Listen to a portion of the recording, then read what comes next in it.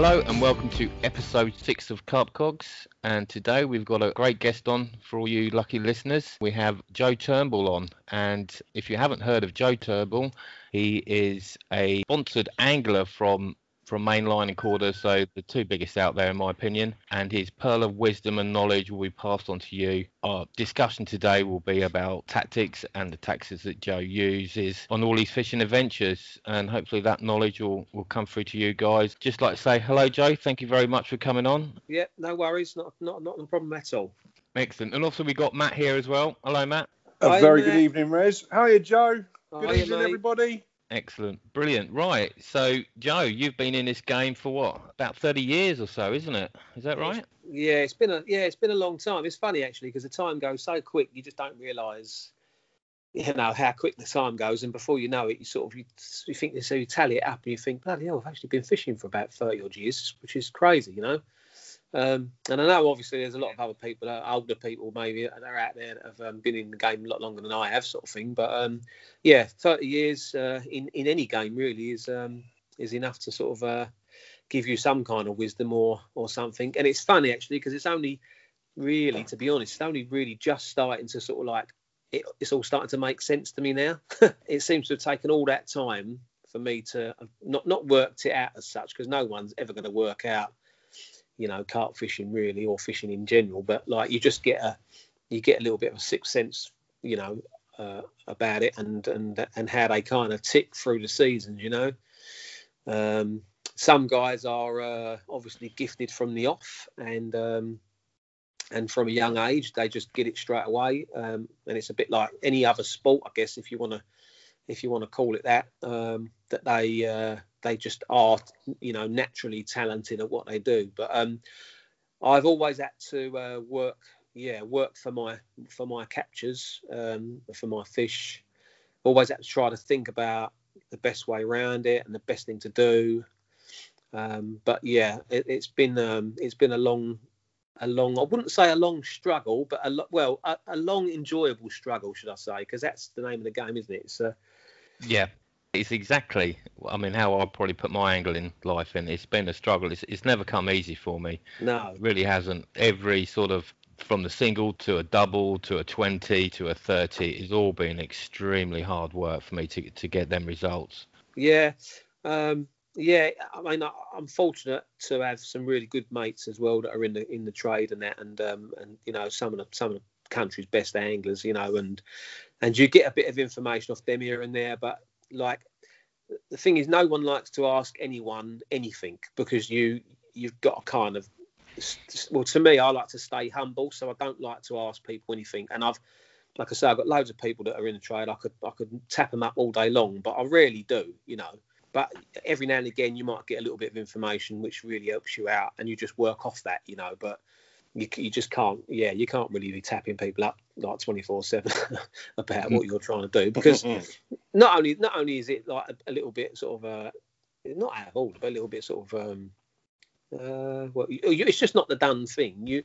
It takes away that little bit of a challenge for you anyway. So if someone was to tell you everything, you kind of you wouldn't really enjoy the captures as much as you do when you primal hunting instinct, isn't it, Joe? Yeah, it is. Yeah, it's funny actually, because the longer you go, the more that kicks in. Yeah. Like when I first started, it wasn't that. It was more, just wanted to get out, just wanted to catch fish. Didn't matter what they were, how big they were. I just wanted to go fishing. That was my bottom line. And then as I've progressed, as I've got older, I've got more and more into like bigger fish. That's all I really want to fish for, really. Although I do enjoy the other side of it as well. So yeah, it's a myriad of experiences. Yeah, but that thing with the bigger fish, when you try and go for the bigger fish, and obviously maybe get the lakes that don't have as good a stock, but have a good stock of big fish, you sort of need to go back to them venues where a little bit more of a runs water, just to make, myself personally, just to make sure your rigs are still working. Maybe if you've drawn quite a few blanks in a row, perhaps to go somewhere just to boost your confidence again that you are actually doing something right. Definitely. Yeah, definitely. So how did you actually get into fishing? Did you get into like with a float and or with a pole? Yeah. So my fishing came from my uncle, basically. my brother, my uncle used to take my brother. He's only like a year younger than me, my brother, but he used to take my brother fishing a lot. And at the time, I wasn't interested at all, to be honest. It just wasn't really anything I was thinking about. And my brother had almost a little bit of an accident where he fell in his waders. He was fishing over the River Lee, over the backwater, was really deep, and he fell in his waders. And of course, the water filled his waders up, and he's gone sort of like down river, which gave him a bit of a shock and all the rest of it. And luckily, even though my uncle was laughing and all the rest of it, and they look back at it now, and it's all a bit of a joke. But anyway, they sort of hooked him out and all the rest. But since then, he gave up. And I kind of like commandeered his tackle and his bits and pieces that he had like left in the hallway, and started going myself. And then my uncle was like, would you want me to take you? And I've got loads of places I can show, blah blah blah. So that's what I did. And then we used to go to sort of River Lee and stuff. Some of the stretches on the Thames and that, just after perch and roach and all the silverfish. And then a good mate of mine, it was funny, I was fishing a lake called Lake John over in Upshire, which is near Epping. It's just a match fishery, basically. So I kind of really got into my match fishing. And a guy walked around one day, a guy called Richard, and he see me and said, like, he said, this looks all right here. He said, but I know some really, really good waters if you fancy it. And but basically, we both at the time we were both kind of out of work. We was kind of like sort of 16, 17, so it didn't start until a little bit later.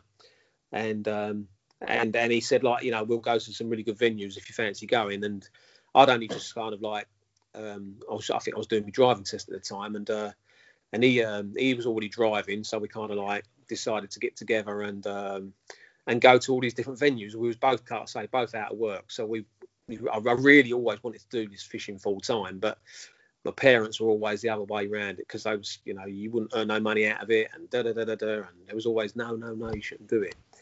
But that's where my experience come from. We basically, literally, for about, I reckon, for a good 2 years, we just fished all over the country. We went everywhere. We went up the Trent. We was up at Bewdley. We was on the Thames. We went all over the place for Barbaul, Bream. What we used to do is buy the Angling Mail and Angler's Mail, and in there they used to have like a venue, where to fish venue update on there every week, I think it was. Mm-hmm. And we'd go, I was on the petrol, and let's just go. And we'd pick a couple of days out during that week and just go, So that's where my experience come from. So trotting floats, feeder fishing, and then slowly got into match fishing. Like, I really wanted to get a bit competitive, although I've not really been that competitive, but I thought we'd sort of try and see where I am with that. And went into a few matches, came a few seconds and thirds, never really got anywhere in it, to be honest.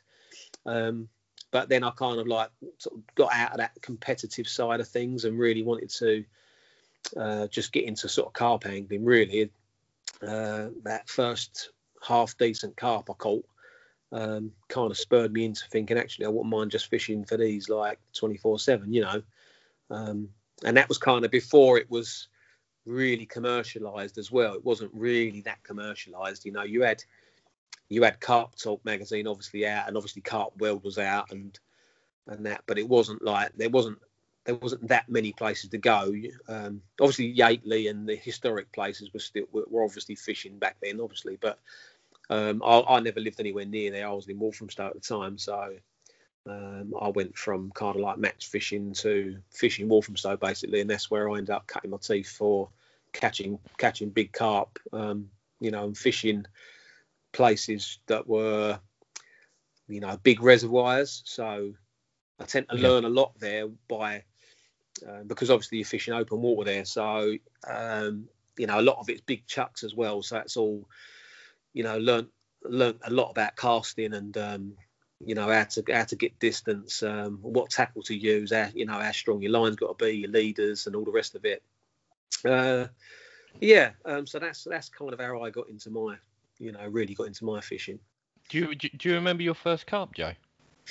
I don't really, to be honest with you, because at the time what happened was there was a few kind of match fisheries that had popped up that were like the main species in them would be carp. Anything from like, I don't know, £12 up to £17, maybe, maybe a mid-20 might be, or 30 maybe, but very rarely. And a few of these places I fished because they were close to home. And I did catch fish up to sort of 18, 19, 20, mid-20s. But that kind of gave me the sort of like the buzz. Once I got that feel of those bigger fish on that rod, that just really gave me the buzz, that really I just thought, well, I've got to just fish for these because this is just different gravy, So don't really remember my first carp, no. But I just remember that I, getting in touch with those carp in the first place, filling that pool and seeing that buzzer go off and all the rest of it is, it just gels into one big picture, doesn't it? It makes you just want to go back again and again and again, No, it definitely does, mate. What are you up to now at the moment then, Joe? What's your sort of stomping ground for the lakes that you're going for? So at the moment, I've been mixing the two up for some time, actually, probably for about the last 5 years, I reckon, sort of. Because the thing is these days is some of the day ticket waters that used to be match fisheries have turned into really good carp waters where they're not necessarily a runs water. They're a little bit of a mix. They can have their, like in their particular season, they can have their time. So you could go down and catch quite a few fish up to sort of 30 odd pound. But when it comes to sort of spring, autumn, winter, obviously, they can become really quite tricky. But the fish in there are really, really worth catching. They're anything up to sort of 35 pound, high doubles, 27s, 28s, 29s. I don't mind catching them all day long, you know what I mean? So, but that's what keeps me kind of going. I don't mind sitting there for 2-3 nights. It doesn't bother me if I'm after something particularly big. But I just like that kind. That takes me back to my fishing. That where I started my fishing, and that's kind of, it's always given me that, just to pull your string basically. So I like to get a run, And so what I do is I kind of mix those up. Really, I've got a syndicate that I've just joined, and I've got a winter ticket that I've just joined as well. Trying to keep the money under control because if I had the money, I'd probably join. I'd probably have loads of tickets, but obviously I work for myself as well, so I've got to keep on top of it a little bit. And it's so much money in it. I mean, you can't be paying out, £3,000-4,000, which you could easily do, and not have the time to go fish them all. That just doesn't work for me. So I'll try and kind of like space out my ticket money a little bit and just make sure I get a couple of nice venues that have got some really good fishing, and then I'll just bounce around a few of the day tickets that have become, like I say, a little bit trickier than they used to be. And also, like I say, these places, they've taken out a lot of the silverfish. If they haven't been eaten by the cormorants during the winter, a lot of them are just mainly carp in there or tench now, So, and the carp have gone on to just massive sizes. Do you know what I mean? So yeah, it's all good. That's what I do. I like to bounce between the two. Yeah. So I mean, that's a great point you made, Joe. You're not a full-time angler. Corder and mainline, they don't throw money at you. They give you a few freebies, which helps you along to catch more fish and do something that you love. So yeah, that's very important that you mentioned that. Now, I just want to know pretty much what is the secret to your success with your angling? Somebody who's very good at what he does in the world of fishing. What do you put down your success is to that? Why our mainline? Why our Corder sponsoring you? How's that all happened? Well, that kind of came about because obviously I wrote for Carpworld, and obviously the bait section there was really popular. That's how I got into the trade, and that was an opportunity that I just grabbed once when I think because my other half, she bought me like a subscription for Carpworld 1 year as a Christmas present. And in the front of that, I think it might have been the January issue. I can't remember. It might have been 2008 or 2009. Anyway, at the front of that, Tim Page did a foreword there just saying what was going to happen in the magazine and this month and blah, blah, blah. And along there somewhere was a question that he said about, he mentioned that the Bait World section, because they've always had a Bait World section that's run for years, but he said that particular section's is finishing at the moment unless somebody can come forward who wants to take the job. But we're looking for somebody that isn't sponsored, that is unbiased and has got an interest in bait, who can write and take photographs. Well, everything just merged into one for me. It just was perfect. I just couldn't believe what I was reading. I thought, well, I've always written. You know, I was pretty good at English at school. I think I passed out with a B or something like that. And I always remember my teacher saying to me, like, you should do something in English because you're really good at your writing and this, that, and the other. And I thought, I can take a photograph, I can write. Let me see if I can put something together. So I did. I sent off an article to Tim. And then the following weekend, I got an email back from him saying, we really, really love what you've just done. If you can carry that on, we'll do it bi-monthly. But if you can do it every month, we'll have it every month. Like, you've got the job. And I thought, oh, brilliant. Bloody hell. I can't believe what I'm reading, you know. So that's how I got into the trade. From then on, I started writing for Bait World every month. It became a part of my job. You know, I put 1 or 2 days aside for that. And they paid me to obviously write the articles every month, which was, like I say, a 2-day job. You know, wasn't a lot of money, but it paid a bill, put it that way. But at the end of the day, it was a 2-day job where I'd have, I bought photographic gear, got a garage where I had the table, a special table in there, which is a special photographic table. So I'd have all the items and stuff, getting in touch with different bait companies and stuff that sent me, samples of their new bait and the new pop-ups and all the rest of it. And I've always had a thing for bait. I've always played with bait, and I've run out of how much money I've probably spent on PVA, just tying up bags and seeing them melt in tanks, just to see how they melt with a hook link pulled through them, and that just to see exactly what happens. So basically, that's how I got into the trade. And then once the Bait World finished, because basically Carp World went under a little while ago, as you probably know. Yeah. Sorry, Joe. How long were you doing that article for Carp World? I think it was nearly 10 years. I think it was around about 9 years. Yeah, I think it was something like that. So it was a long old stretch. And I also done a bit for Crafty Carper as well, which was their sister magazine. And that ran for about 5 years as well. So I used to do a bit for that and a bit for Crafty, but it's all bait related. So yeah, that's how I got into the trade there. And then when the magazine finished, obviously, during the time of the magazine, we did all the shows for we'd have like a rig and bait clinic. So it'd be me, Julian, and Mike doing the rig and bait clinic there. So we'd have people come down, and I said about it'd be a good idea to be rolling baits, to show people how they can make bait and that, and try and get some of the younger guys into it and get interested in making their own stuff. And then we went on from there. We just done the shows. Obviously, you get to know everyone in the trade after, once you're in it for a while.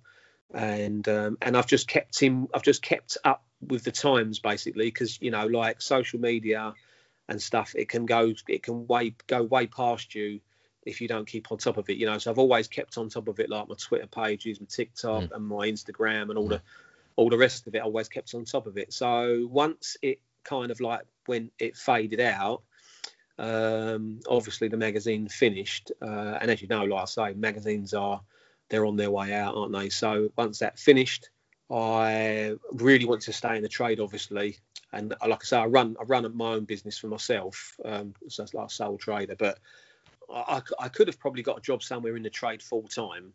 I was offered a couple of full sponsorship deals, but like I say, I've had this business running for quite a long time, and I didn't really want to lose it. And there hadn't been any kind of money spoken about, or wages or anything like that spoken about either. We hadn't really got that far, so I just stuck with my business and fishing at the same time. So I kind of got in touch with Mainline. Always been friendly with the guys there. I've never burnt any bridges with anyone. Always got on with all the guys at Calder. In my eyes, the two best companies out there. Obviously, you got Fox and that, a couple of the other guys and stuff that are mega professional, and they all do a great job. You know what I mean? We're all in it together at the end of the day. Yeah. So anyway, I got an opportunity to be with Mainline. Mainline said that'd be fine to stay with them, so that was that sorted. And then I had a chat with the guys at Calder, and obviously Mainline and Calder kind of go together a little bit, so it kind of made sense for me to really, keep the family tight, as it were. Do you know what I mean? And just go along, with that. And not only that, I'd always used all their gear as well, so I was kind of like really used to it. And I know all their tackle, I know all their hooks, I know all their swivels, they're little bits and pieces. I know it all inside out, so it just made complete sense really for me to go there, you know. So that's how I ended up going there. Joe, do you remember what your first article was? So you were saying that you had a go and you wrote an article and took some photos and sent it in to Tim at Cartworld. Yeah. Do you remember what your first article was about? Yeah, the first one was actually about liquids and how liquids react in water. And what I did was, I think I spoke about this before, but what I did was I basically got some glycerine. Glycerine's used in like probably about 80% of the glugs that are out there at the moment, you know. But it's normally a clear liquid, but it's very good because you can add more or less anything to it, and it takes on more or less anything to be able to make glugs and stuff with. And what I did was I thought I wanted to show people how liquids worked underwater. Obviously, I was doing everything from a tank, and I know obviously that water currents and all the rest of it can make a difference to how they will react, but you would definitely get an idea as to how they might react, especially in deep water where there might not be that much current, you know.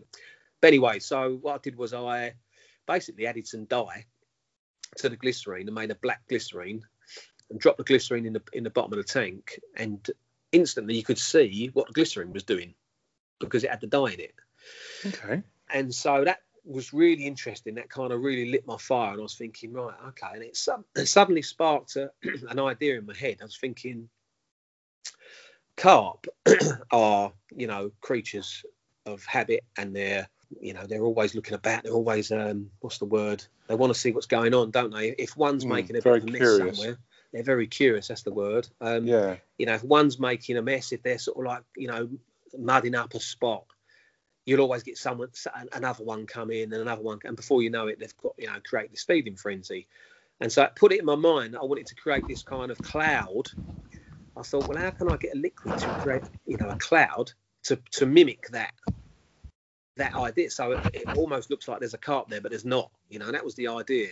Yeah. And then so I started toying with like stick mixes and adding dyes and this, that, and the other. So going back to the actual point of it, really was that, the first article was all about liquids and how they react, and show, you know, trying to show the public how they react underwater. Yeah. Oh, fantastic.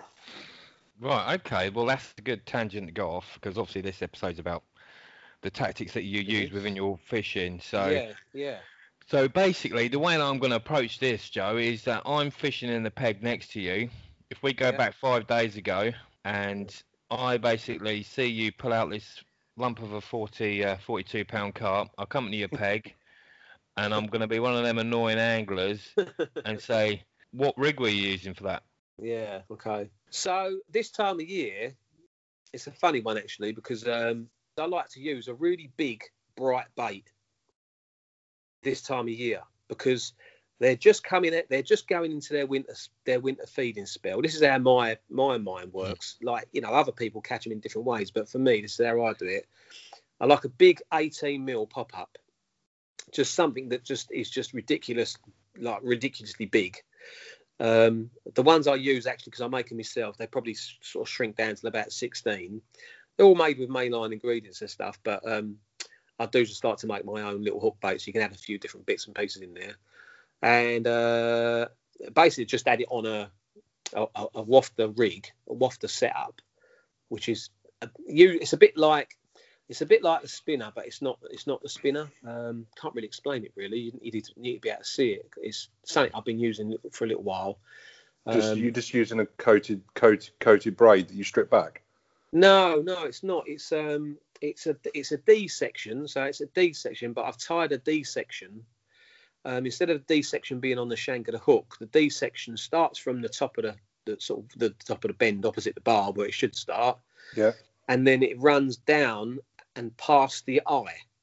Now, we do D-rig kickers, Calder, which end sort of just on the eye itself. So the whole point of this was that I've been using the spinner like a lot of people for a long time, and been doing really well with it. But of late, I've just been noticing that the hook holds, they can be kind of anywhere. Sometimes they can be in the top of the mouth, sometimes they can be in the bottom, sometimes they can be in the side. They're not always 100% now. When they are now, they're proper in the middle of the bottom lip, you know.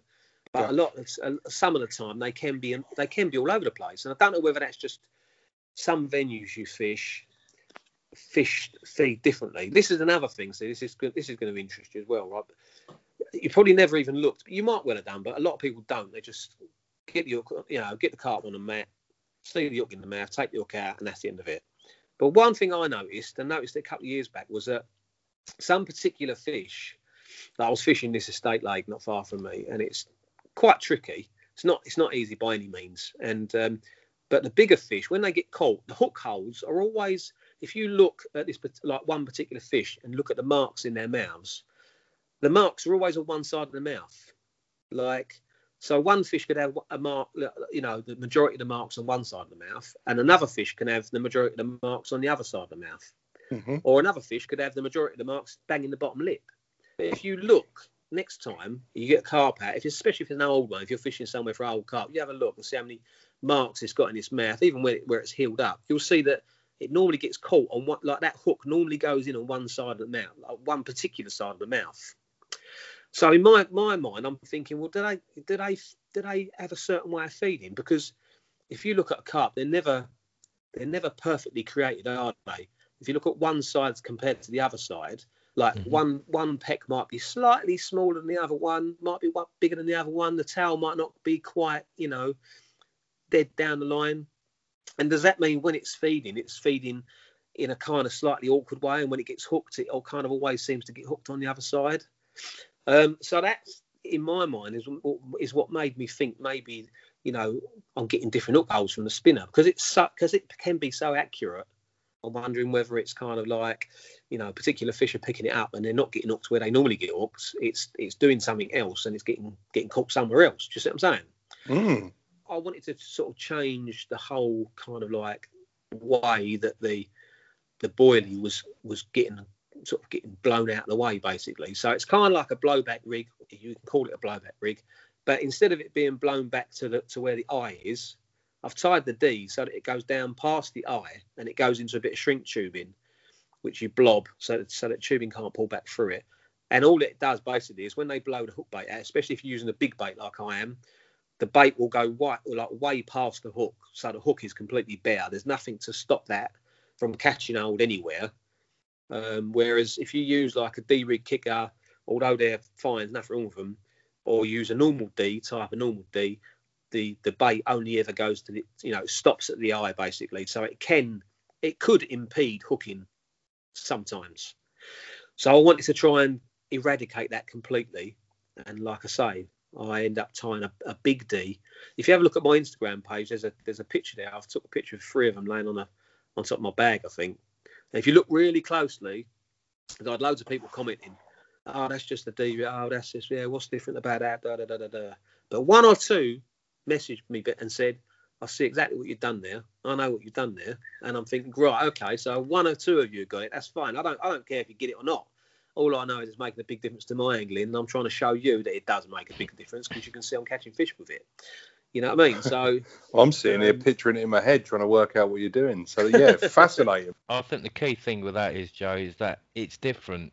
The carp are not going to be used to that, because that's a technique that obviously I would imagine that 95% of anglers will not use. You probably go 99% by yourself. So any difference within your angling, I think that gives you a good heads up. I mean, especially if you know if the rig mechanics work. If the rig mechanics work, which obviously it does, you quid's in. Well, yeah, because what you got to remember as well is that a lot of the rigs and stuff, nothing's new. It's not because we're no cleverer. It's just because we all think about the same thing. We're all thinking about, say, how can I improve, or what can I do to make this any different? And you might tie something up, go out, and never catch anything on it, and you're thinking, well, that's probably why. That little difference didn't make any, that little change didn't make a difference. But every now and again, because I've always been a thinker, every now and again you'll make a change and it'll work just like that, and you just think, fucking hell, I found it. Pardon my French. I found it. That's only a little tiny change, but I've always said the smallest things make the biggest differences. But yeah, that for some reason that seems to have made a massive difference for me. And also the way that particular rig is fished, it's fished with a wafter. Now, although most of the time I fish with my wafter, so that the hook is on the deck, and the hook bait is hovering above it. I kind of like it like that, because if you look from above, all you can see is the actual hook bait. You can't really see anything else. But what happened was, when I was fishing the State Lake, it's very silty. Most of it's just silt.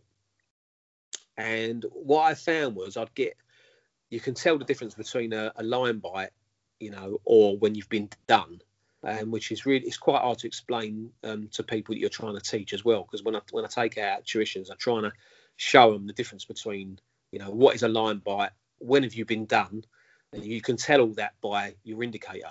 I'm going to try and take and guess what you're going to say next. Is it when the bobbin sits at the top? Is that classed as a line bite? It can be. A lot of the time, if it's just stayed up there, you've either been done, or you've got to take. You actually got a fish on. And sometimes, if you're fishing for really wary fish, sometimes you can get a take and they can just pull it up tight and just sit there. They'll either be kiting left or right, or they'll just be literally sitting there trying to get rid of the hook. But if you get done, you normally get a really sort of erratic indication on your indicator. It'll up and down a few times with a really sort of a, like I say, vicious kind of like bleep on the alarm. A few bleeps, and the indicator will literally rattle, and then it will just stop, or it will just drop back completely. That's where they've picked the lead up, moved the whole system, and it's basically slackened you right off. But yeah, so you can kind of tell between the two. And I was getting that. That's what I was getting. Not completely done, but I was getting these kind of, these really weird indications. And I thought, no, there must be something I can do. And all I did literally was made the wafter a little bit more buoyant than what it was previously. So instead of the hook laying flat on the bottom, the hook was kind of like, the point of the hook, if you like, was just touching the silt. And my reason behind that, the only thing I could think of, the reason behind it was because when the hook bait is sitting popped up, it's just slightly above the hook, and the hook is laying flat on the deck, the silt itself, although it's soft, it still can contain a lot of debris and detritus and stuff that's broken down. It could be laying on a twig, little tiny twig, could be laying on a little bit of leaf, could be anything to impede the hook. It could be laying there. And over a course of time, when you fish for bigger fish, obviously you leave the rig out for longer. So over a course of 8 or 9 hours, in some cases it could be 12 hours, the weight of that hook, although not a lot, would probably more or less be covered in silt, I reckon, by the time, even if they do, if you do get a bite, but if it's in 10 hours, a lot of that is covered in silt. And although carp, if they feed in silt, as you might know, they literally trough in silt, so they'll bury their nose in silt, sucking out, looking for the bloodworm and the other naturals in it. But my kind of idea was to pop that up a little bit so that it was just sitting above the silt. And as soon as I'd done that, literally the first time I'd done it, I caught the biggest fish in the lake, which is what I was after, at 44, 14. And I've been after it for ages and ages and ages. And I think I've been done a few times by it. But as soon as I popped that up just enough that it was just sitting on the silt, it just, and like I say again, the smallest differences can make the biggest, the smallest change can make the biggest differences. Well, with that rig now you've caught, was it 44 pound? Yeah, that 44-pound cup. Will you continue to try and improve that rig, or will you say, right, that's it, that is a finished article? Yeah, no, I'll stick to it. Yeah, I'll stick to it. You won't tweak that rig anymore. Maybe if you drop a few more blanks, you're thinking, actually, maybe it's not the rig I thought it was, and you'll try and tweak it a bit more, or you say, right, that's the rig now I've got full confidence in. No, I usually get really confident in it. I usually get full confidence in it. I don't normally touch it much more than that, because it's taken me probably, I don't know. And this is a funny thing, I never used to be riggy. I used to just chuck anything out. Didn't used to bother me. I used to read the magazines. I was using that. Let's try one of them up. Bosh, stick it out. And it never really, I used to catch a lot of fish, but I must say, in the last kind of 5 years, 6 years, I reckon, my catch rate has really, really improved since I've been really looking at my rigs, really studying what I'm doing and why they're not catching, or why I'm getting indications, and you know what I mean? And also lead systems as well. The whole thing it can be a minefield, So what lead system would you use with that setup? Would it be an inline or? Yeah, so I've been using inline lead setups for the last 3 or 4 years. Again, I used them years ago when I very first started fishing. The old Nash used to do some really good inline leads with like a clip system where you could take the lead off and put a smaller one on or a bigger one on. You can chop and change them around without having to take everything off. And I used them for ages, but where I was fishing a particular place where don't particularly like them too, like for long distances. Like they can tangle on long distances and stuff quite badly. So I kind of went off, and where I was fishing, I went off them. But where I've been fishing recently over the last few years, I've been using them quite a lot because they're not big chucks. 60, 70 yards maximum really. And they're great for things like up against islands. If you're fishing tight against islands or in silt, again, if you're laying flat on silt, stuff like that, they're quite good for things like that. So that'll be the lead system I use for a lot of my angling, like most of my angling, to be honest. Would that be a running, or would you have that fixed? Semi-fixed they are, aren't they? They've got like a swivel that pulls out, so if they break off, they pull out. But I know some people just have them free running, don't they? So there's no resistance pretty much on the take, so the lead just runs straight down the line. Yeah, no, I don't like that. I used it years ago, like a complete running setup, but I just find that there's nothing there. There's nothing there to get. You're either going to get a complete screamer or you're going to get done. One of the two. Yeah. There's nothing there to really teach you what's going on, I don't think. At least with a lead system that's semi-fixed, like to a clip or whatever, a safety system. At least that way, if you get done, you're going to know you get done. If you get done on a running rig, you ain't really going to know you get done. Because there's so much leeway. And a way you can test this, and this is something I've done again years and years ago. If you've got a garden, or if you ain't got a garden, go to a field and do it. I took my rods and my alarms, my buzz bars, set up in my garden basically, and I put one rod on a running rig, complete running rig, and one rod on a clip, and you pull your line out basically, or cast it out a little bit. Have your set up so it might be like 20 foot away from you, 30 foot away from you. So you're fishing, but you're not in water, which I know obviously again can make a lot of difference. But pick that lead up and see what indication you get on your indicator. So set it all up as if you're fishing, but pick the fixed lead up and see what indication you get, and pick the running lead up and see what indication you get. And then message me on Instagram or Facebook, or whatever, and tell me what you see, because it just opens it just done my head. When I first did it, I thought, oh my god, like the running rig, you could literally pick the hook bait up, you could walk 6 or 7 foot with it and not get like left or right and not get an indication at all. You literally have to run. That's what that is. That's run away from the rod to get an indication. As soon as you pick the clip up, you get some kind of indication, whether it's a little bleep or something. You get something, I mean, Rob Hughes, he done a couple of YouTubes where he done that very thing where he's scuba diving, and he was picking up the lead, moving it left and right. It just throws up more questions than answers, but it's quite frightening that the indication that you don't see, especially if the fish is coming towards you. And that's why I think when you get that bleep, some people say, well, I won't strike on a bleep. Some people say, I will strike on a bleep. And some people get fish on a bleep, but the problem is when you do get that bleep, like you were saying earlier about knowing if you've been done or if it's just a line knock, is that when you actually striking that rod, you think, right, I'm going to go for it, and there's nothing on the end of the line. It's, God, what have I done? Is it should I have waited? That's your lead system. Do you use any lead core? Are you sort of looking for, because what I'm trying to just picture in my mind is that when you're going for this fish, are you looking to catch this fish in areas that it's been caught before, or are you trying to find it in maybe weedier areas? Are you trying to stay away from clear spots, or are you actually going for that clear spot? It depends on the venue, and it depends how much you know about the fishery, I guess. If you don't know it, you just look for, you just think, I always just think it's the same old adage. You just think to yourself, where would I be if I was a carp? I just try to put myself in their shoes, which I know is a crazy question, but I just think, well, where would I want to be if I was that fish, And again, seasonal, it really, it depends seasonal. But clear spots, gravel spots, I try them both. To be honest with you, I can't say I always look for a clear spot and I always look or I always look for a silty spot. I try them both. It depends. Like, say for instance, like one example, right? So a little while ago, or a couple of years back, I was fishing on a club water. It's oblong in shape. It's probably around about, I don't know, 12 acres maybe, something like that. It's fair old size. The prevailing wind is normally I think it's a southwesterly, I think it is normally. So it kind of blows across the lake. But when the southerly turns, it blows down one end of the lake. So in the spring, early season, in the spring, you know that the fish, if that blows southerly and it's warm, most of the time they're going to be on that southerly, you know.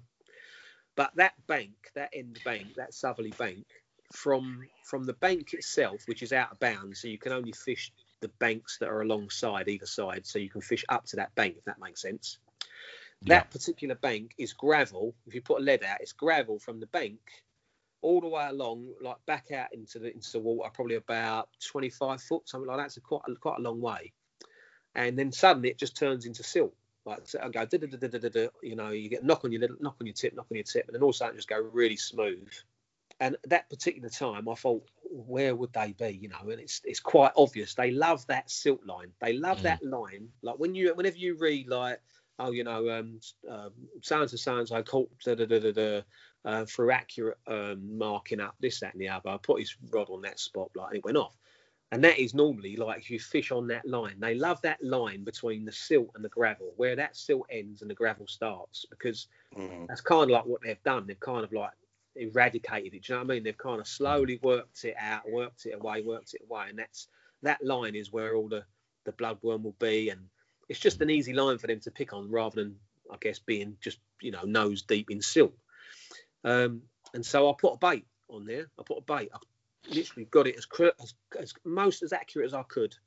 In fact, I remember casting in, which and one thing I never normally do, but unless I'm doing this, if I'm fishing up to the line, I call it a silt line, I'll cast in, so I know that it's kind of like maybe a foot past it. It'll be on the gravel, so I'll feel it go down really hard and get that real donk, and then I'll pull the lead back, which I never normally do. But if I'm fishing a pop up, which I normally pull the lead back, so it goes donk, donk, donk, donk, donk, and then just as it starts to go soft, I'll just stop. And I know that I'm probably about as accurate as I can get in my mind. I'm pretty sure that's on that silt line. And lo and behold, within about, I don't know, about an hour and a half, that rod went off. You know, 29, I think it was, a 28 and a half mirror. And it's a really tricky club water as well. It don't really do much fish that time of year, early part of the year. Like I say, the sort of places that I go to, I like to catch them at that time of year, and I like to go back in the winter, because I know that in the summer they'll be caught left, right and centre probably. Not too difficult, but I like to have a bit of a challenge. So I like to go in the spring, because they're always at the biggest weights, and beginning of the winter, autumn, which are the biggest weights again, and the winter where they just look amazing. They normally look nice and dark and that, don't they? So it's nice to catch them when they look like that as well. So yeah. So that just proves that being on the right area can really make that difference, you know. Are you allowed maggots on that water?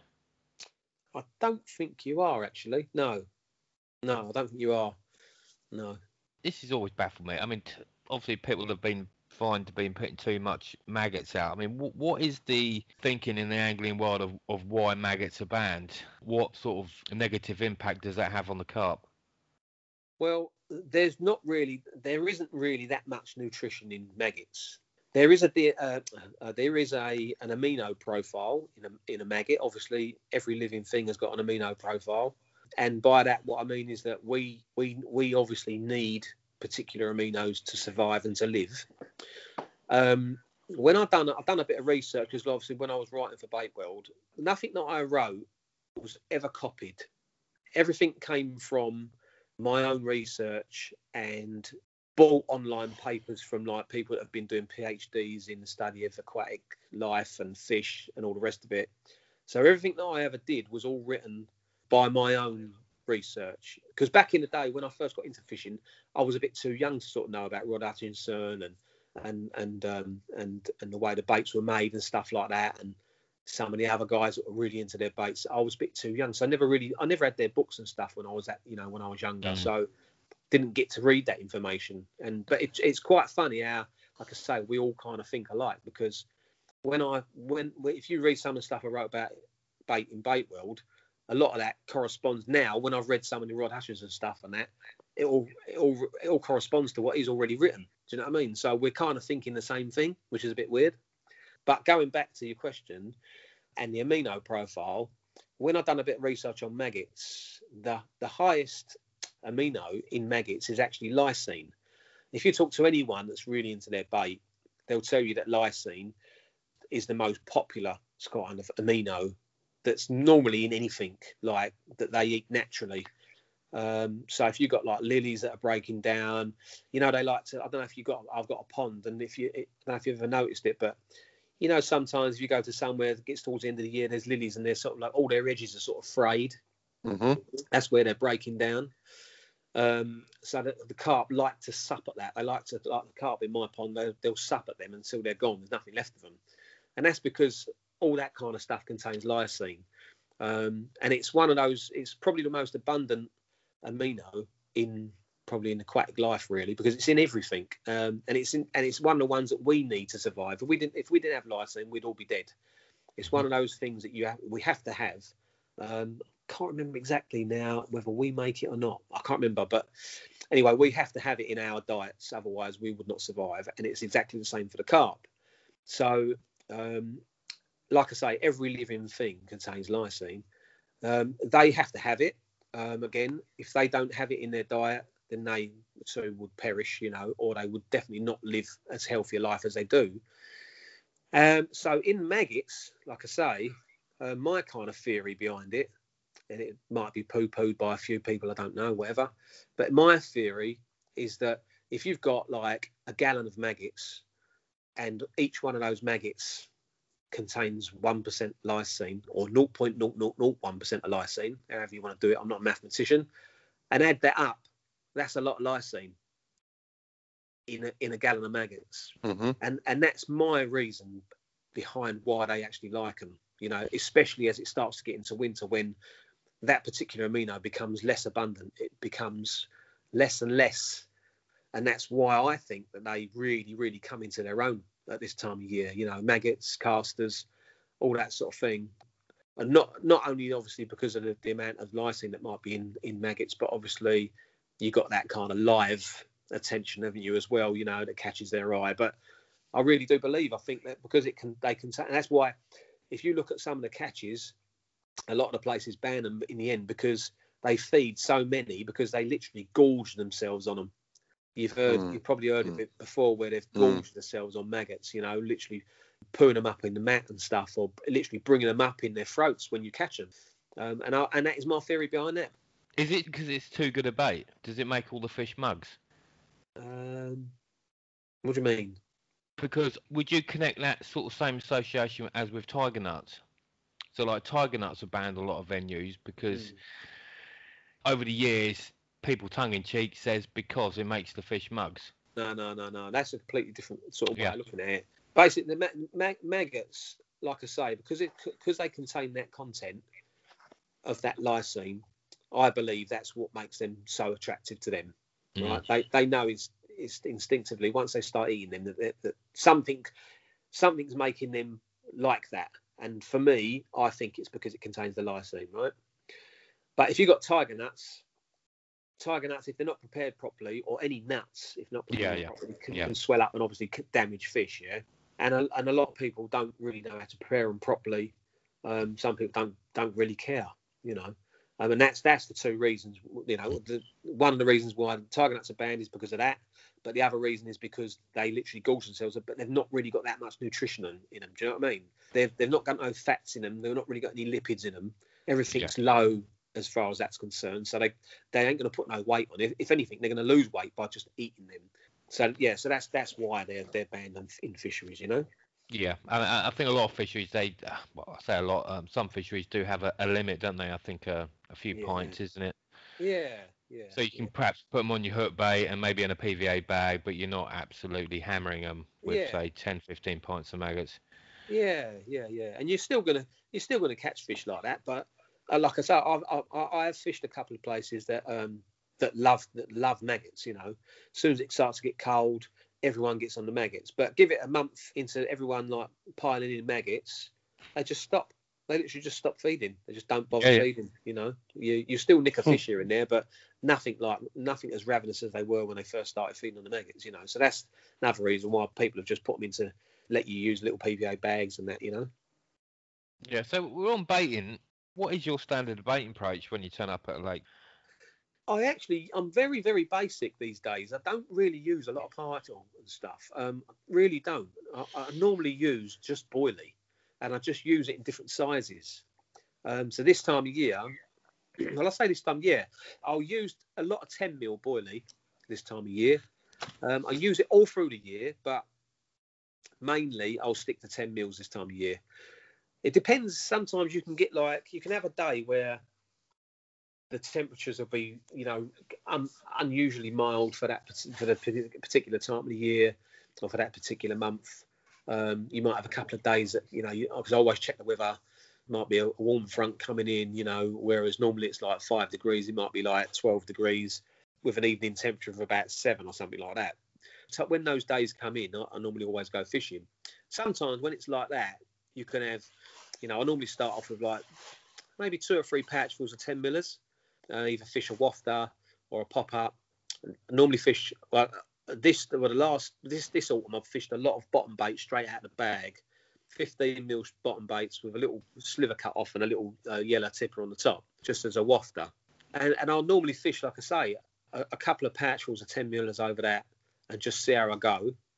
And I fish for a bite, so I normally fish kind of match style. A lot of the time I go down on my hook sizes this time of year. I know a lot of people go, nah, don't worry about it, don't bother me, blah, blah, blah, still do all right. But for me, consistency is the key. Even if I catch 1 fish that day, I'm not after 10 fish. If I get 10, that'd be great. But so long as I'm catching 1 every time I go, sometimes that 1 can turn into 10. And I've had fish in the winter up to like 35, 37 on like size 10 hooks, you know. So it doesn't bother me going down size hooks. That experience has come from when I used to match fish a lot. When I was younger, like I say, I had like 19, 20 pound fish carp on the pole on like size 22s, 24 hooks, you know. So I know a tiny hook will get a fish in, so long as you're not fishing up to snags and you've got a bit of open water in front of you. So I normally, like I say, I normally go down slightly smaller hook. If I'm really scratching, I'll go down to the 10, but I've not used the 10 for a while. 8s and 6s, but mainly 8s as it starts to get a bit cold. And I've proven it myself. Like when I've been out fishing, I've been on 6s, can't get a bite, or it's very quiet. Tie a rig up with an 8 on, stick it out, and get a bite within 10 minutes. That can't be just luck. It happens all the time. Can't be just luck. And like I said, when I said it right at the beginning, it's taken me all this time to kind of like finally understand what's going on out there. And that's one of them. That for me, a slightly smaller hook at certain times of year definitely depends on what venue you're on. Because if you're on like really, really like a gin clear water, if the water goes really clear, that can definitely help. There's no 2 ways about that. But if you're on somewhere that's a little bit muddied up or whatever, that probably doesn't really make too much difference. But generally, if you're fishing on a clear venue, I like to go down a slightly smaller hook. Hook links as well. I like to use braid a lot. And again, I will use something a little bit thinner. So I'll use the Supernatural, maybe an 18 pound, or probably a camo stripper hook link or something like that. You know, in 15 pound, probably use that quite a bit. Not too bothered about blending in my tackle with the bottom in certain circumstances. Depends again where I'm fishing, but I'm not too bothered about that. If you look underwater, if you get underwater, you go scuba diving or whatever, you look underwater, a lot of the stuff there is just like brown, black, dark green. You know, it's never one particular colour, is it? It's all different colours. So I just like to use everything dark. Normally I just start everything, all my lead clips and stuff are normally silk, you know, silk leads, silk clips, silk rubbers. Joe, if the opportunity arises, do you use lead core? Yes, I do. Yes. I quite like using lead core. I use lead core a lot in silty venues. If anywhere's really silty, I'll use a lead core leader. Obviously, if you're allowed, I'll use a lead core leader. But this time of year, again, where waters are starting to clear up, I just like to use the fluorocarbon now. Fluorocarbon straight through. You're not a mono man then? I'm a mono. Yeah, I'm a mono You know- man. Yeah. Do you have any spools with mono on that you would perhaps swap to if needed? Yeah. It depends actually, because obviously fluoro's not the best for casting. You can cast a fair old way on it, but it's not the best and the smoothest for casting. And so I'll normally have I've got 3 spools with fluorocarbon on that I take to, really I'll use for really clear venues. But if I'm fishing somewhere that's not particularly clear, then either £12 or £15 touchdown. But normally £12 touchdown is what I use for my kind of distance stuff. Anything over a kind of 80 yards, 70, 80 yards. I've never used, which I would love to use, but I've never had the opportunity because all my club waters ban it. I fish is braided mainline. Have you had the experience with that or not? Yeah. Back in the day when it very first came out, we used to get Gorilla Braid from America. Anyone going on a holiday there would always get a few quid in their pocket, and I'll go to Walmart and get some Gorilla Braid because they used to do it really cheap. Walmart in America. And so, I used to get Gorilla Braid from there. Used it quite a bit at Walthamstow, actually, because there was no bands there. That's where I kind of cut my teeth, really, on carp fishing. That is a fantastic water. I fished there on previous episodes. I've mentioned this before, but it is got to be one of the top 20 carp lakes in the country, in my opinion. Apart from the night band that has on there, obviously, I think they do. Is it weekends now they allow people on? I think it's one a month, isn't it? Is it one a month? Yeah, I fished there for years. It's a brilliant water. The fishing there are absolutely immaculate. It's a well-run fishery, but yeah. Sorry, mate. Yeah, no, that's all right. No, it used to be even better. It used to be even better before they put all the cages around the island and stuff. I don't know. Have you been there since they've done all the cages and stuff around the island? God, when did I go there? Probably 2015 when I fished it last. 6, 7, 8, 9, 10. They might have just started doing it, so it might not have been. I'm not too sure, but now they've literally fenced all the islands off, so you can't cast tight to the islands and nothing like that anymore. Used to be. Wow. Yeah. Used to be an amazing place. So yeah, that's where I used braid quite a bit at one point, because you had to get that kind of line. Well, I'll tell you what they did one year, just quickly. They banned all leads over 1.5 ounces. Anyone that's listening who remembers that will probably be laughing now. But they did. They banned any leads over 1.5 ounces because there were so many people putting lines up the trees, and literally and because it was kind of like, a bit of a bird sanctuary as well. There'd be like birds hanging off of it, and the bailiffs had to come out in boats and cut them off, and it was a nightmare. There was just lines everywhere. And every year, once a year, they get the bailiffs to go out to the island and clear the island. And within 2 or 3 weeks, it'd just be lines everywhere again, So they banned it. They said, right, no more leads unless you've got 1.5 ounces. That's the maximum.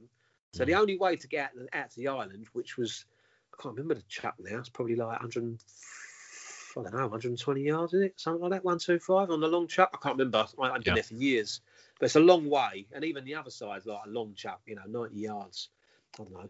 It's a fair way. But to get out there with £15 line, and back then, £15 line, a bait runner aero, which tiny little spools, just spanking that rod, and it just ain't going nowhere. So the only way to get out there, we used to get a lot of the guys used to fish with £8 line or 15, £25 braid, which again is like the thickness of £8 line.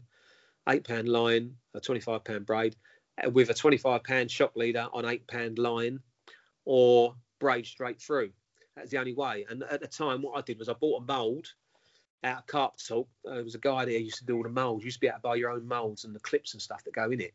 So I used to buy all my old moulds, and my parents used to have a glass shop.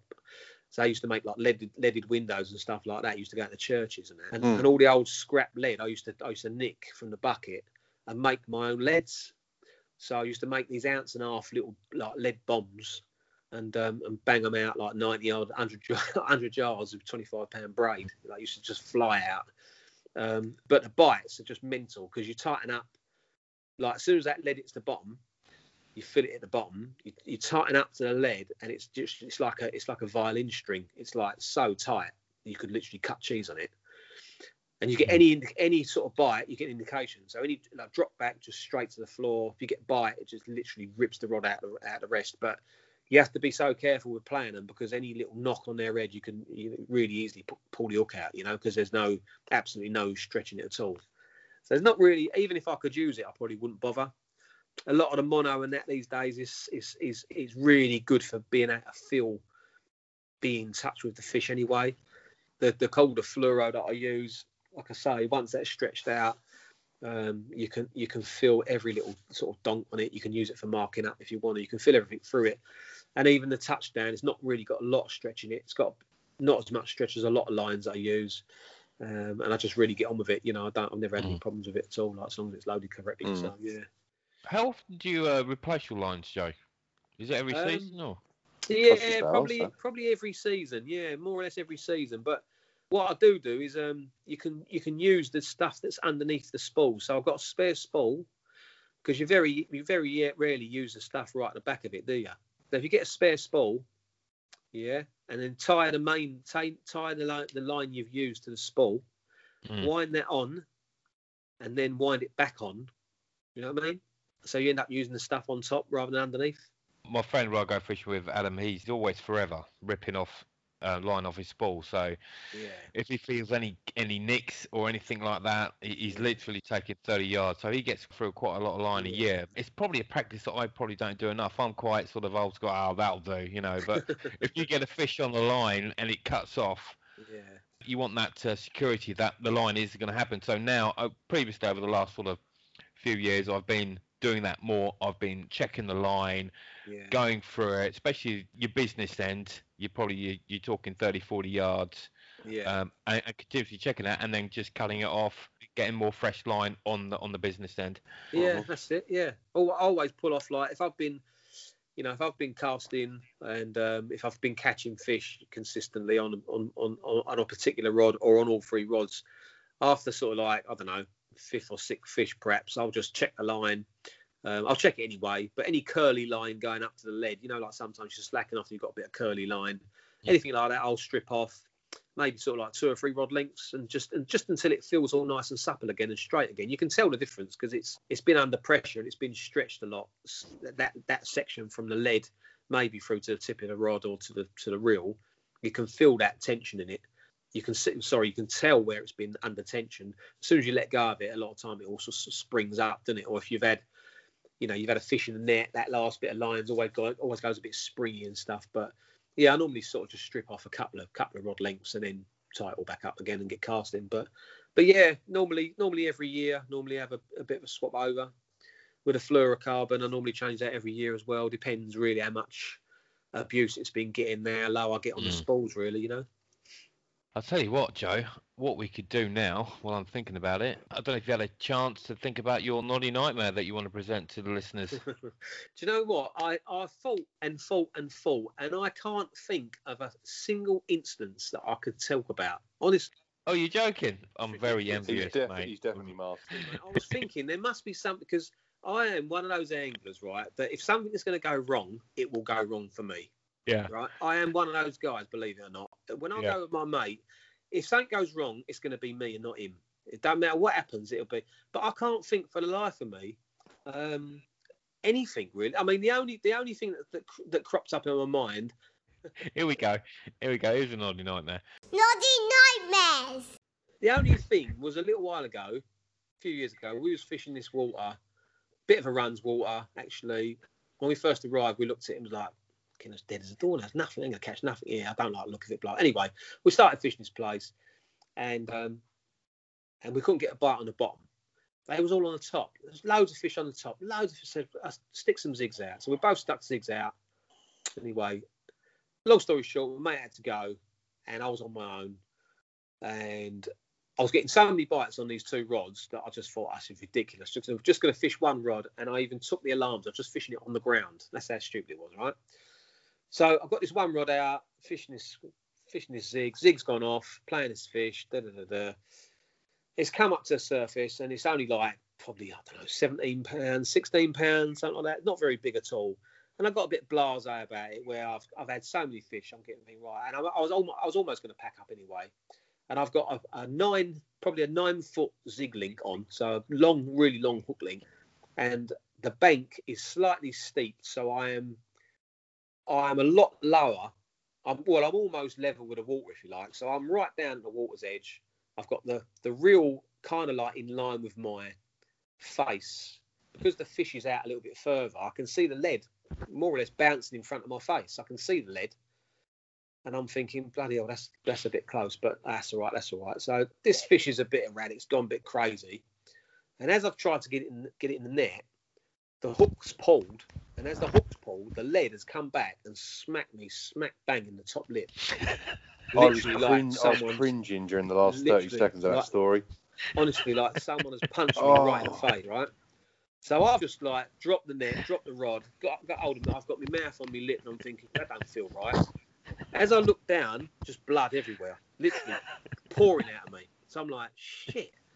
You should go home. Well, I've always worked with glass. So I've been cut loads of times. I've had loads of stitches all my life. I've had stitches and cuts and all the rest of it. So I know when blood's bad and when blood's not. You know what I'm saying? When it comes out, when it's bad. I think, fucking hell. So anyway, I've just dropped my rod. I don't know what happens to the fish. Dropped the net, and I've run to the car parks where my van is with my hand over my mouth, and I've got blood everywhere. I've looked in the mirror, and it's literally split my top lip like you just cut it with a standing knife, like split it wide open. You know, so I've got my first aid thing out in the van, and I've patched it up, and I've got blood everywhere, and I've got everything in the van, got my towel between my legs, and gone to the hospital, and ended up with like 6 stitches in my top lip, or 8 stitches, I think, in my top lip.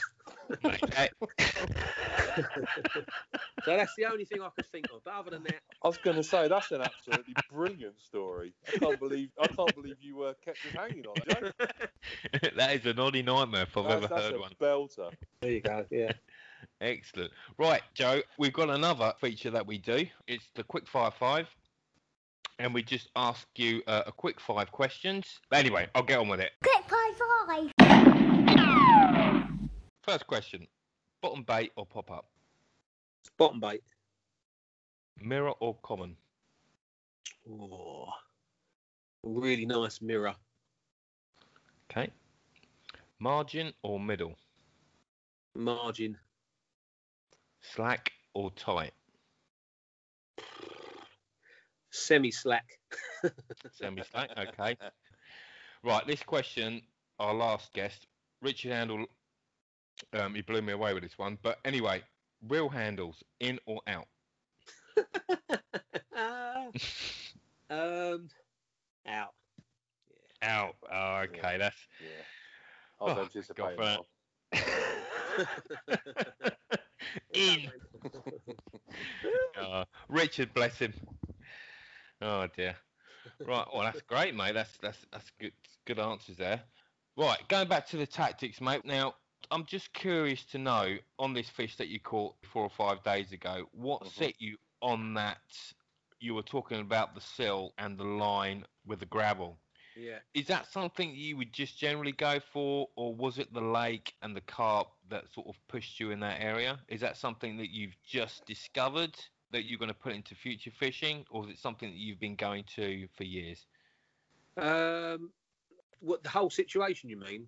The whole situation. Obviously, it's always a learning curve, no matter what lake you're on. But this situation in particular, where you've caught this fish on that particular line, is that something going, wow, that's an area when I go to the silt line. When I go to another lake, that's definitely an area that I'm going to try and target. Yeah, no, it is. It's always something that I've always known about. You know what I mean? I've always known that you should try to be as accurate as you can with certain areas. You know, you've got to try and think about the bottom as much as you can, even though you can't see it. You know, when I take guys on tuitions, like for instance, I took this guy to Sanctuary, which is an Essex syndicate water, Mitch's place, and when you first turn up, it's just a massive body of water. It's like 18 acres, huge place. And if you're not used to fishing anywhere, you know, them sort of size waters, you just think, what am I supposed to do here? But once I explained to him that it's like the moon surface under that water, although he couldn't see it, he kind of understood what I was saying straight away. And he said, what literally goes up and down. I said, yeah, literally, like, you know, you can cast out and it might be 10 foot, and then past that it might drop down to like 4 foot, or up to 4 foot, and then it might drop down to 16 foot, and then it's up and down like an egg box, you know. So it's quite important to remember that whatever, you know, if you're looking at a surface of water, to try to remember that there's obviously it's not always just a flat as a pancake lake bed. You know, there could be all sorts of things in there, and you need to really find out. You really need to learn really how to use that lead and how to feel where that lead drops and what on. you know. I mean, for me, Joe, that's a nightmare scenario. I mean, what I like is when I turn up to a lake, I suppose most anglers will be, you want obvious spots. You want spots where you think, right, well, there's no other spot like that in my swim or in the area of the lake. The problem is that I find if you have that huge amount of variation within the whole lake, it becomes very difficult of knowing when to start. It does, yeah. Too much choice. Yeah, exactly. Too much choice, yeah. Yeah, it does. But learning kind of like all the other things that go with it normally makes, it points you in the right direction. You'll end up where you should be, if you know all the other little bits that go with it, like wind direction, temperature, what time of year. Finding out the water depths can be the difference between catching fish and not catching fish, in especially autumn and winter, as it gets colder. That can be a difference between catching not. Actually, in fact, even in the summer, it can be a difference between catching and not catching. But going back to that particular capture, that was a little gravel spot that I found, and I was casting towards an obvious point. I thought if anyone, like most people, if you turn up in a swim, look out, you'll see, you look into the far distance, you'll see your markers. There might be a particular tree that stands out. Most people in the stand in the swim look at that tree and go, that's where everyone casts, and that's what I did. But what I did do was I put lead out and I led it about. The very first time I went down there, with not very much confidence that I was going to catch. I've been seeing fish in that area. Every time I went down there, see a few fish that kind of way, that kind of area. And the prevailing wind normally always ended up down that way. They normally get on a new wind. And that particular week, before that, I'd found this little tiny gravel spot, which literally was put lead in. It goes silt, silt, silt. You pull the tip back very slowly and it goes gravel and then silt. It's literally within about a second, it's silt again. So I thought, bloody hell, that spot must be like tiny. It can't be very big. It must be tiny. And I clipped it up, dropped on that spot, felt it go soft. I must have had about 6 or 7 casts. Soft, soft, soft, soft, soft. I was thinking it's got to be there because I just felt it on the bloody tip of the rod. It's got to be there. There must be some gravel there somewhere. And suddenly it just went donk, like really hard. And I thought that's either landed on one big rock or a log in the water or something that shouldn't be there, but I'm pretty sure it's on that spot. And that's what went off. That rod went off with that big fish on it. So that's basically a spot within a spot. That's probably the old saying, isn't it? Probably, So yeah. You've narrowed it down, into fine detail. Yeah. That most people, myself included, I would probably just fish within that silt. Yeah. I probably wouldn't have the brains or the nous to think, right, I'm going to go on the edge of that silt. Yeah. Within where it meets the gravel, I'd be thinking, right, it's either going to be the gravel or it's going to be the silt. Yeah. Or the confidence to have several casts at it. Yeah. Yeah. No, definitely. Yeah, sometimes, like I said, sometimes I'll go with the intention that I'm not actually going to catch anything that day. Like, obviously, so long as there's not loads of people there, I try. And again, this is why I go, a lot of my fishing is either spring, autumn, or winter, because summer's very, very busy. But I normally do a lot of my homework in the winter as well. So I'll go and have a lead around, find out, what areas are hard, what areas are soft, and I'll log them all into my phone, Mm-hmm. So sometimes I'll literally have a day where I'm not really intending to catch anything. If I do, that'd be great. But I know I'm going to make a lot of disturbance, and I'd rather learn what's in front of me for the next time I go back. In my time away, I'll be thinking, right, when that wind changes, when that temperature's that temperature, when that water, you know what I'm saying? You start to piece it all together. Yeah. And then look at the weather. I normally study my weather apps a lot. I have 2 or 3 different weather apps. Study the weather apps, and then like I sort of normally make my my fishing work around my work. So if that week's going to be that those particular days look really good for that particular area, then I'll book those 2 days off and go fishing. So that's how I become sort of consistent with what I do. So you will be going back, Joe, to that lake after catching that fish? Yeah. There's a few more big ones in there. Yeah. Yeah. So the future for Joe Turnbull is carrying on with this lake. Do you have any more sort of targets in sight? No, not really. Just want to catch a few more big fish. Really, just want to keep catching bigger fish now. Like I say, I was never one of those ones that were just like a big fish hunter. A lot of the guys back in the day were just after that one particular fish. I could have gone to Yateley and fished for Mary and all the historic fish and all that, and it just wasn't for me. I just wasn't in that don't know, it just wasn't there for some reason. I wanted to just fish for fish, I just wanted to catch fish. But now I'm more in the last, like I say, the last probably 6 or 7 years, I reckon the last 6 or 7 years I've really got into my just big fish fishing, But I still go to the day tickets, because like I say, most of them are up the doubles, 29s, 30s, 35s, so they're all really nice fish to catch. No one's going to grumble at them.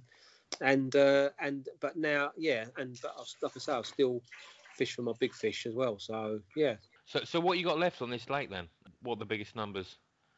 There's quite. It's a bit unknown at the moment because it's not a new fishery, but it's kind of newly fished really. So it's a bit there's quite a lot of unknown in there, and that's one of the reasons why, like I say, I like to fish some of the day ticket waters now, because some of the ones that have kind of like been forgotten about, or they've just got a bit hard. A lot of people don't actually know they don't even know what's in there. There's still got fish. There's still fish crop up that get caught and they're like over 30 pounds, haven't been caught for like years. And people don't even know they're even in there.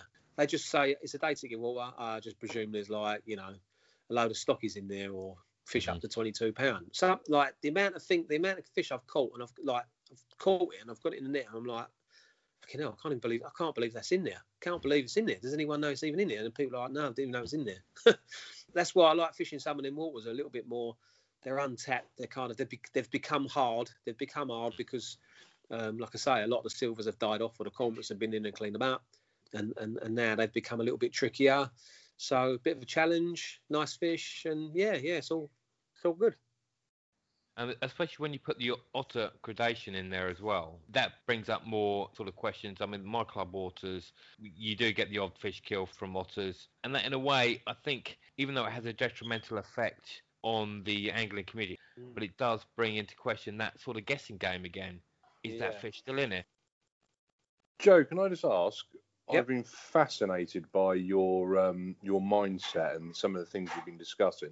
Mm-hmm. One of the questions that Rez and I were talking about on a previous podcast, when we were talking about watercraft and tactics, is you turn up on a lake, big body of water, there's features on there, but there is, there's not much to look at, no shows. How would you approach that, mate?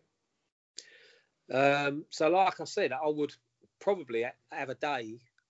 I'd probably have a day. It depends really what if your intention was to go there and say, right, I want to go there, set up, I want to catch, definitely want to catch fish. You'd have to be a little bit more inconspicuous about it, I guess. I suppose you'd have to be a little bit more stealthy. Go and look for shows, because they'll always show or they'll always bubble up, or they'll create certain patterns in the water. Obviously, you have to look, get your binoculars out or look close. Have a good look, have a good walk around the whole lake. Sorry to be really awkward, but right. our watercraft episode was if you didn't see any shows. Yeah. If you didn't see any shows. You didn't see any shows, because I know a lot of anglers that listen to this podcast will be turning up. They'll have limited time. They will look at the lake. They maybe look for an hour, maybe look for 2 hours, and maybe if there's a chop on the water, makes viewing the fish very difficult to see any shows.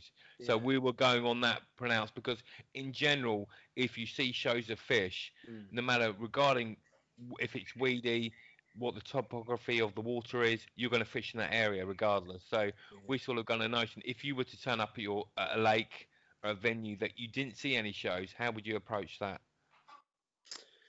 You're going in completely blind, aren't you? But the thing is, you're better off to be like, it's like the old thing again. It's like the old saying, like, 10 minutes in the right place is better than like 6 hours in the wrong place, isn't it? Yes. So it doesn't matter whether you think you're not going to see anything. You will see something as long as you open your eyes. But you need to be tuned into it as well. This is the thing. Like, and this is another thing. When I take guys out, and we'll walk onto a lake, and it might even be somewhere I've never been before. So this might even answer your question. You need to tune into the water straight away, and it's really hard to explain. It's almost impossible to explain, but you need to look at that surface of that water like it's almost like you can see into it.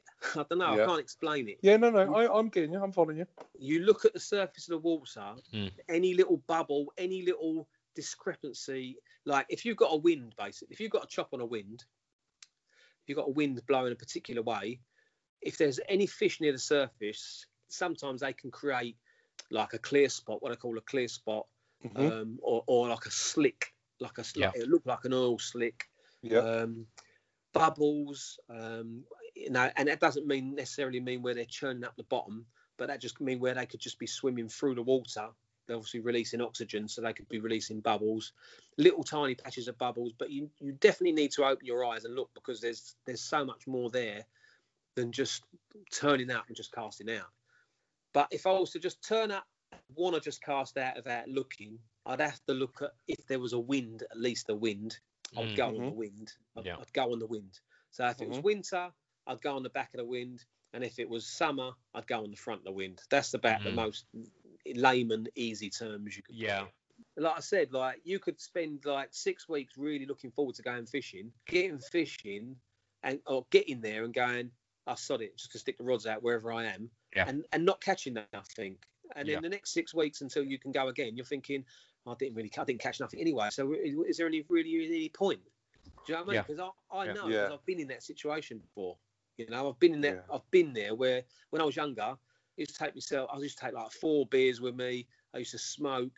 I can't wait. Finish work, get down there, 6 o'clock, get the rods out, crack a beer open, sit back and just chill out. I used to just chuck them out. I didn't fill them down. I didn't look for fish. I just sat up in a swim that like does fish, or is a popular swim for people to sit in. But my catch rate was rubbish. My catch rate, honestly, was crap. Like I've always caught fish, but nothing like I have done in the last 5 or 6 years. Because now, now I really, really want to think about it. Do you know what I mean? But like I'm getting older, and as I'm getting older, my time's getting more and more critical. I want to catch as many fish as I can, before I pop my old clogs. Do you know what I mean? So time is really, really important. So when I go, I want to make sure I do as much homework as I can. So you're better, like I say, you're better off to sort of do your own work and then go and really enjoy it, rather than just chuck your rods out. You know what I mean? They will normally always give themselves up.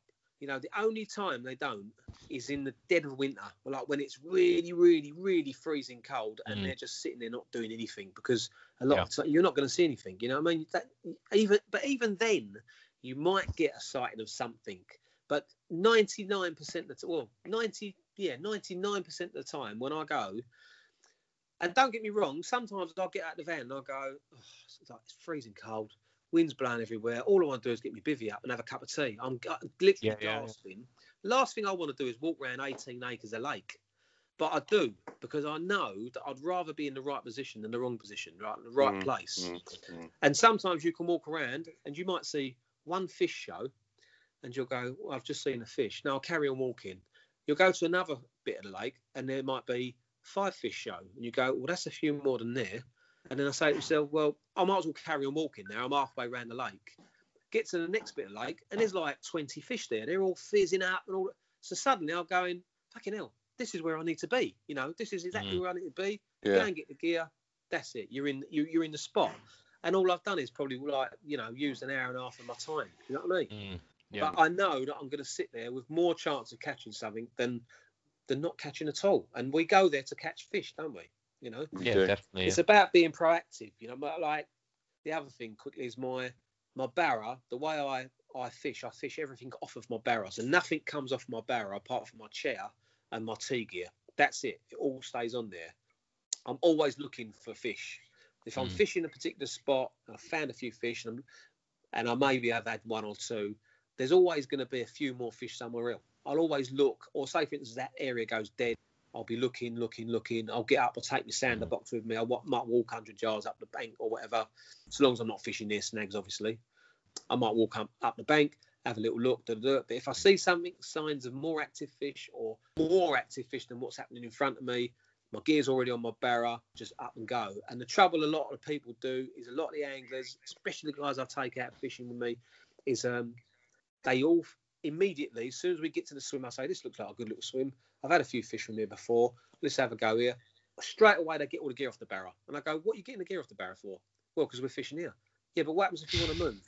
Well, I'll put all the gear back on the barra. But are you going to want to do that? No, not really. Not once I've got my bags off. Well, that's your answer, isn't it?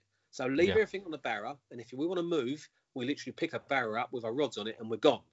Whereas if you unpack everything and you've got all your bivvy up and you've got your nets, you've got your mats out and you've got everything hanging up and you've made home from home, to uproot all that and go and move is you just think, I don't want to do that because that's, I've not come fishing for that. I don't want to.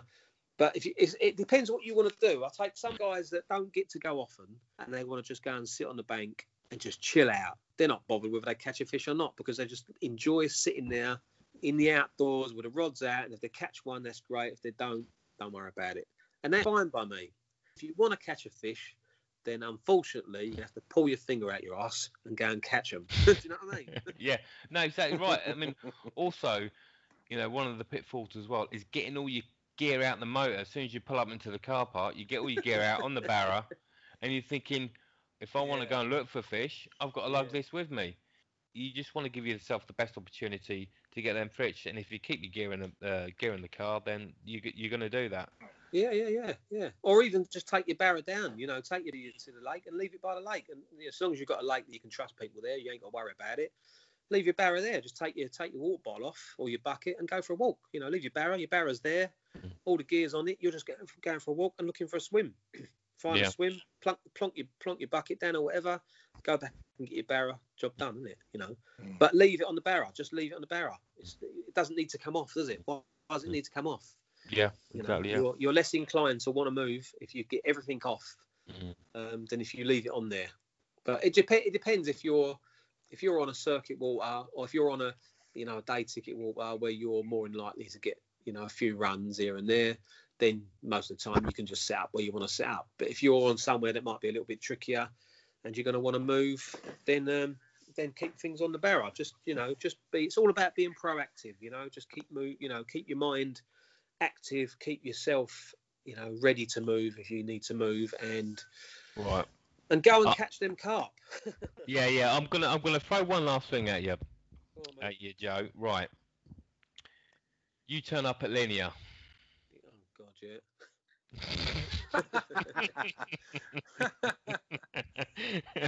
Change the question. You can't get a swim.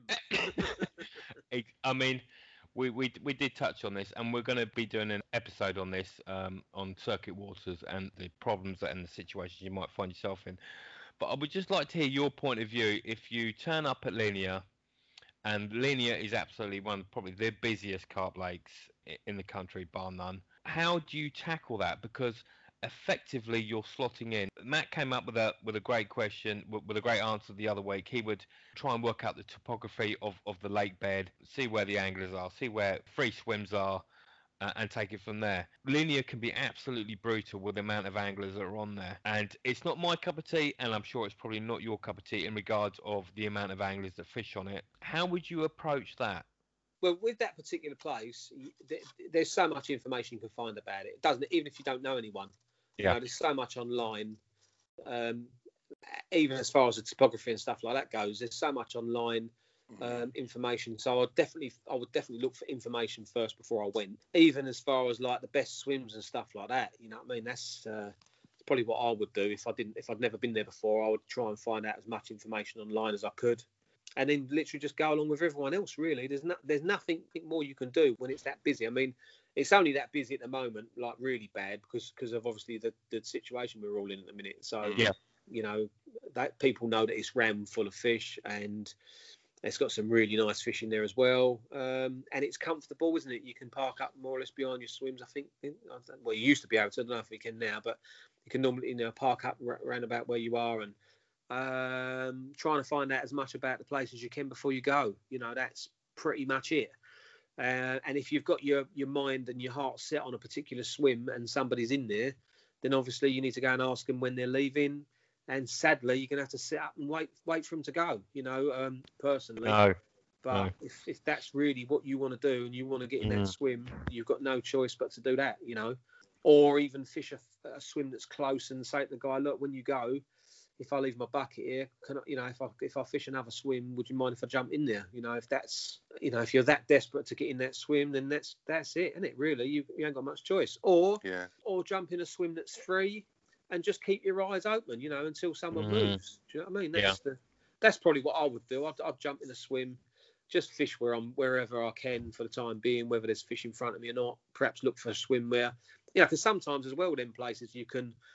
You look at Tom's video that he did a little while ago down at Linear. He went down there, didn't he? The only swim that wasn't. No, was it Tom's? Or was it Mark? Pictures, Foxes. I can't remember if it was Mark's, actually. I'm trying to think who it was now. Someone done a video, went down to Linear, and the only swim that was free, I think that was on St John's, and the only swim was free. There was no one in it. And he went down, I think he had like a 35 and a 29 and a 30 this, 30. I think he had quite a few fish in the end. Well, that was, what's his name? The Fox Angler. Was it Mark Pictures? No, it wasn't. It was Tom? Tom, yeah, Maker. Yeah, was it Tom Maker? Yeah, I'm sure it was Tom Maker. Yeah, I think it was Tom, wasn't it? Yeah. Yeah, I mean, he knows that place like the back of his hand. But those, in actual fact, touching on that, because that's what he did, those kind of swims can often be really good. Like the one that's left where there's no one else in there. Yeah. It's normally probably one of the best swims to get in. Yeah. Because the fish have literally, they've been huddled up in there basically because they want to get away from all the lines. So a lot of the time, I will do that. I'll probably go to somewhere, just look for one of the swims that's really out of the way. Obviously with a little bit of water, but yeah, I'll probably do that. Yeah. Look, Joe, I won't keep you any longer, mate. You've been an absolute fantastic guest for us. It's been fascinating. Thank you, Joe. No worries, guys. I'm sure these listeners will have taken a huge amount of stuff from this, and they'll apply it to their own fishing. And thanks again, mate. I'm going straight onto Instagram to look up this rig. Yeah, that's a good idea, mate. Or give Joe my postal address so he can send me a few. You'll have to learn how to tie that one, mate. It's a bit difficult for me to tie. But yeah, no, you've been more than welcome, guys. Thanks very much for. Thank you for your time, anyway. Joe. It's been fascinating, mate. Yeah, really good chat. Yeah, and anyone that needs to get in touch with me can do so by the Instagram and stuff like that. Facebook feeds and all the rest of it. And if you need to know anything, just send me a message. I always reply. Yeah, while you're on that note, Joe, contact us at Carp Cogs Facebook page or on our Twitter account. Any questions you want to ask, we'll try and answer them for you. Again, thank you, Matt, for your vision. And thank you, Joe. No worries. Cheers, Matt. Cheers, Rez. Yeah, thank you, Joe. And we'll all see you on the next episode of Carp Cogs.